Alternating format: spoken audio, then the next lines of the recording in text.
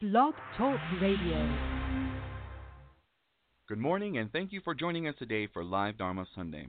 Please note that if you have called in to listen to today's broadcast, that all lines have been placed on mute to avoid background interference. If you're listening from any of our Bright Dawn sites, note that it is not necessary to call in.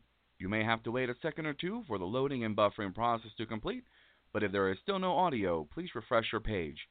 For more information about Bright Dawn and its activities and links to our social media sites, please visit brightdawn.org. Once again, thank you for listening to Live Dharma Sunday, and enjoy the talk.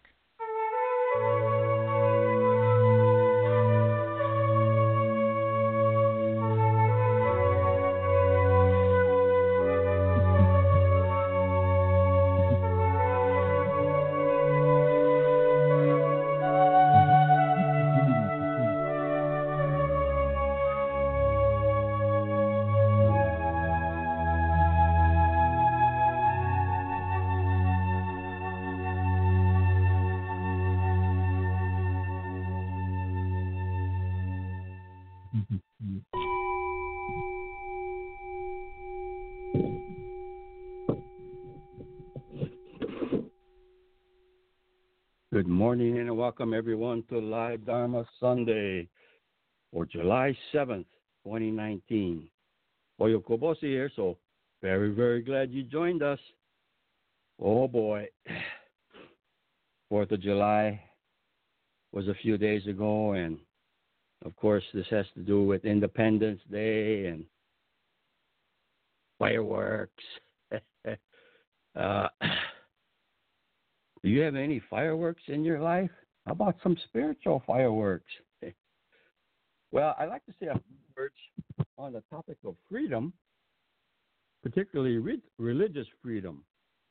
You know, America's a unique, relatively new, young country of immigrants that brought their religion with them, and so the diversity of religious approaches in America is very unique, just like its ethnic background of its people. Sometimes it's said that America is a great experiment. And of course, there's freedom of religion, meaning separation of church and state. Because, you know, a lot of countries, we might take it for granted, the religious freedoms we have. But a lot of other countries, it's tied into the government, you know, certain kind of religion. So our founders were really forward-looking, and they had the separation of church and state. Some people might still say, oh, we're Christian country or such and such, but that religious right is a very strong movement. They put in the Pledge of Allegiance, you know, one nation under God. That wasn't in the original, but I think in the Eisenhower era, there was a strong enough movement to add that. In God we trust. All others pay cash. I'm just kidding. Okay. What's that? Religious freedom. I once heard 3 freedoms that related to religious freedom. Okay? The first one is the obvious one, freedom of religion. Okay? You're not coerced into any state religion or anything like this. You all kinds of religions, freedom of religion. And then it was pointed out, because we do have atheist organizations, movement, freedom from religion. Okay? Atheists say, don't leave us out. Okay? You cannot force a child to say a prayer in school. Okay? If you have a prayer session, everybody has to be silent, and everyone does it in their own way. But interestingly, there was a third type of freedom, depending upon the preposition after the word freedom. Okay? You have freedom of religion, freedom from religion, and it was suggested we have freedom within a religion. Because sometimes the conservatism of a particular religious movement is very strict and narrow and dogmatic. You have to believe like this. This is the only truth there is. You got to do these things. You got to, like a straitjacket. Very rigid. But, well, I hate to toot Buddhism's horn, but it has been pointed out. I read it. It said, relatively speaking, Buddhism is really an exemplar of freedom within a religion. Okay? There's all kind of Buddhists, and they're all okay. No Buddhist denomination will say, we're the only one, we're the truest one, or you got to do this. Okay? They encourage freedom within a religion. Okay? They support it. So in a way, you could say that religions that do not have much freedom, they're not really so confident and secure in their position and their beliefs and practices, because then they say, you got to do this. Okay? Whereas if you had a religion that was very secure in its foundational thing, you say, hey, a lot of individual freedoms and things it's encouraged, and we have a solid core or fundamental aspect, but how you might make it come alive in your own life, isn't that the real test of a religion? It as a personal experience, okay? Not a set of beliefs as a social, religious institution, organization in society. That's why a lot of people, they're dominated by a certain approach to religion, and they say, oh, Buddhist or this religion, what do you believe in? They should say, hey, how do Buddhists live? Mm-hmm. How do they express their religion in action in everyday life? Okay? Not as a rigid, dogmatic set of beliefs. Well, I better get off my high horse for Independence Day and freedom. There was one last thing. It just popped in my mind. There, of course, is national freedom with 4th of July, the real meaning, where the nation declared its independence. And there are similar movements all in history. And I think either it was Scotland or Ireland, William Wallace. Yeah, I'm not too sure the historical facts, but Mel Gibson played William Wallace, who was fighting for Scotland or Ireland's independence from Britain back in whatever century it was. And he was finally captured, and he was laid out onto a wooden block on a sort of a stage, and there was this executioner there that was going to chop his head off. Okay? And one of the establishment leaders was trying to get him to admit that he was wrong, because there was a lot of people gathered around, and he wanted to make an example and say, and for him to denounce his prior activities. But he was, he had been tortured and everything. He was semi-conscious, lying there, chained up,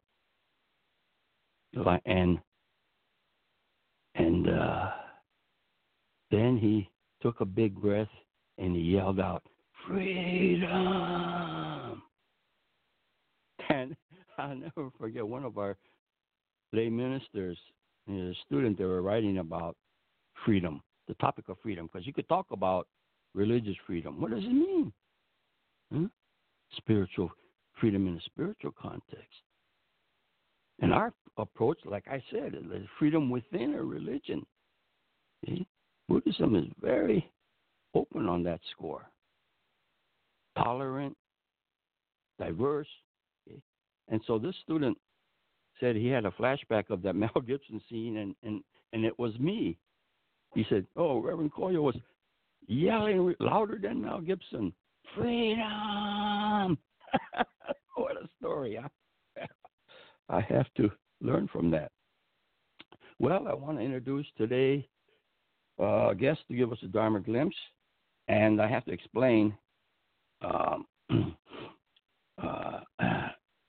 that we are switching our Live Dharma Sunday program coordinator, and so things got lost and slipped between the cracks, and the scheduling got messed up, and he had been previously scheduled.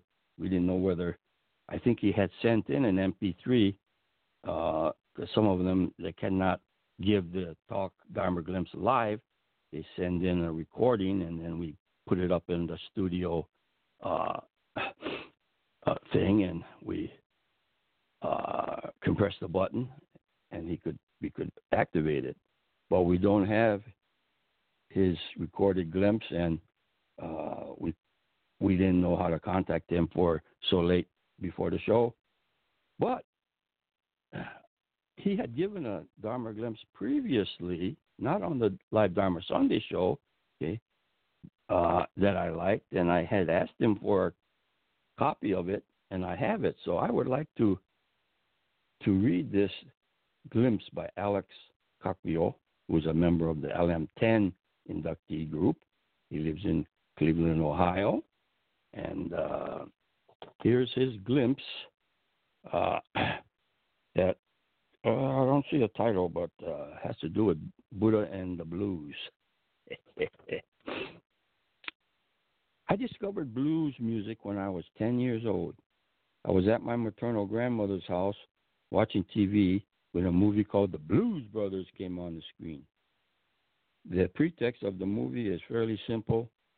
Two brothers, Elwood and Joliet Jake, are on a mission from God to raise money to save the orphanage where they grew up. Along the way, they travel the country, getting their old blues band together. The movie featured cameos from the likes of Ray Charles, Aretha Franklin, and James Brown. I had no idea what I was listening to, but I knew I was in love. The sound coming out of that TV had me shaking my tail feather and dancing all over my grandmother's couch, which was strictly forbidden. Later, it took a little bit of explaining when 10-year-old me told her that I liked Blues Brothers music. But when she finally understood what I was talking about, she laughed, warning me that I was too young to know anything about the blues. Naturally, it just made me like them more.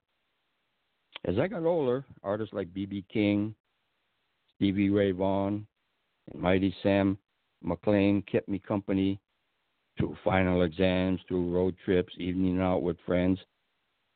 And I started to understand my grandmother's words, because blues music is beautiful to listen to, but the beauty is rooted in pain. And I had to grow up. I had to experience the pain of broken hearts, shattered dreams, empty bank accounts before I could really appreciate what I was hearing. When my girlfriend left me, it was Gary Coleman's "The Sky is Crying" that got me through. I was a strong, capable Marine. I wasn't supposed to feel pain. I wasn't allowed to cry. So that song cried for me. It cried every night till my heart finally healed. When I was an overeducated, unemployed 20-something, it was Muddy Waters' Manish Boy that kept me company. When I couldn't stand on my own 2 feet, the song stood for me. It stood up for me every day, protecting me from fear and self-doubt. So much pain, so much great music. And we can't have one without the other. Simply, we can't have enlightenment without suffering. Whoa, the Buddha's first noble truth about the reality of life. That's why I like to picture Buddha not as a sage beneath the Bodhi tree, but as a blues man. sitting in a smoke-filled bar. We come to him with our problems, and he sings the blues in response. Meditate, he sings, strumming the guitar. Chant, he whispers, tapping his feet to the beat. And as the Buddha takes a long, slow drag on a big old cigar, we sink deeper into our chairs, letting the words drift over us like dharmic smoke. Night after night, we come back to hear him sing. And night after night, he plays the same soothing songs. Make it a part of our practice. Huh? He doesn't take the pain away. That would be unkind, actually. Instead, he teaches us how to work with it. Okay? Each time he steps on the stage, the bluesman Buddha reminds us that life is full of dissatisfaction, hardships, and that's okay, because suffering is like the sheet music for our melody, and life is the microphone for our song. He shows us that we can take our pain and transform it into something that's valuable in our personal life. We can take our misery and learn to play the blues. Well, well, well. I think it's brilliant. And, you know, in our approach in Bright Dawn, our niche is sort of making Dharma personal. Huh? And I remember another lay minister student wrote in a report once, and she communicated, she expressed, you know, for the longest time, they meet every week in a teleconference and share their Dharma glimpses and whatnot. And she had a realization, an epiphany, if you will. She said, my whole approach to religion was you're supposed to learn how to look outside and find the teachings everywhere. But in Buddhism, you don't have to look externally and try to dig out a teaching. Buddhism teaches you have to dig within to dig out a teaching. That is pivotal. Huh? To have that kind of realization is almost enlightenment itself. You know? So I remember some of these comments that people made in their Sunday teleconference calls and so forth. You know, I'm the one that learns a lot. Well, that's all for today's broadcast. See you next time. Keep going, and you have a beautiful day. Thank you.